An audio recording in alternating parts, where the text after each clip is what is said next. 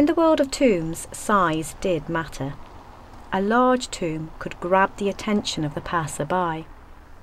But once the passer-by had stopped, the hope was that they would read the inscription and, in saying the name of the deceased, promote their memory.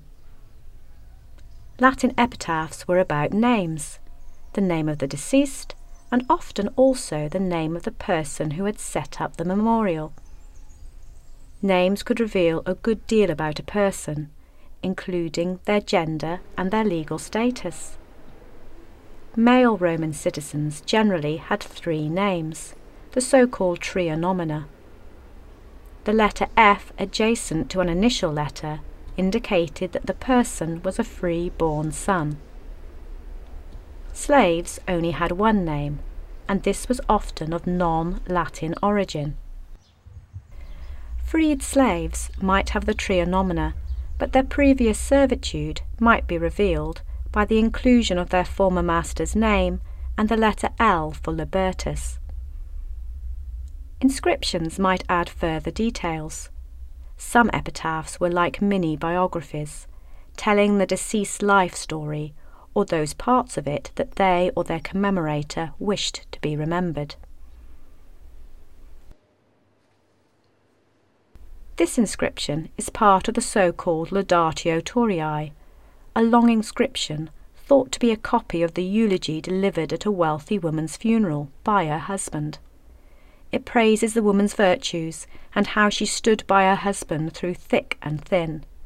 It is thought to have been attached to her tomb, serving as part of her epitaph. Alia Potestas, a freed slave, was also commemorated by a lengthy epitaph. In this case, the eulogy was written in verse and inscribed in 2 columns beneath her name. These examples, however, are unusual. Most epitaphs provided only names, occasionally accompanied by details of age at death or the career or job of the deceased. This epitaph was set up to a military cavalryman and provides details of his town of origin, military rank, age at death, and number of years served. Apart from military service, references to work could be regarded as demeaning to the free-born. Slaves and freed slaves, by contrast, might define themselves by their occupation, as if to compensate for shortcomings in their legal status. These small plaques, which originate from a columbarium, reveal a variety of posts held by the slaves of a large household, such as Eros, a doorkeeper, and Gemellus, a paedagogus or childminder.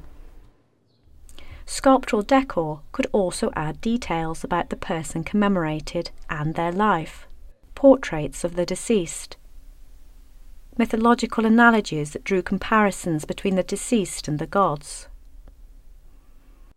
Pictorial references to work might complement the epitaph or add previously unmentioned details. At the Isola Sacra, terracotta plaques were sometimes fixed next to the epitaph, providing indications of the work or trade of the tomb founders. These suggest a blacksmith or ironmonger, a water carrier, a midwife or doctor, and someone connected to the importing and processing of corn at nearby Portus. So we can begin to see how the differing elements of the tomb work together: inscription, decor, tomb type, scale and location.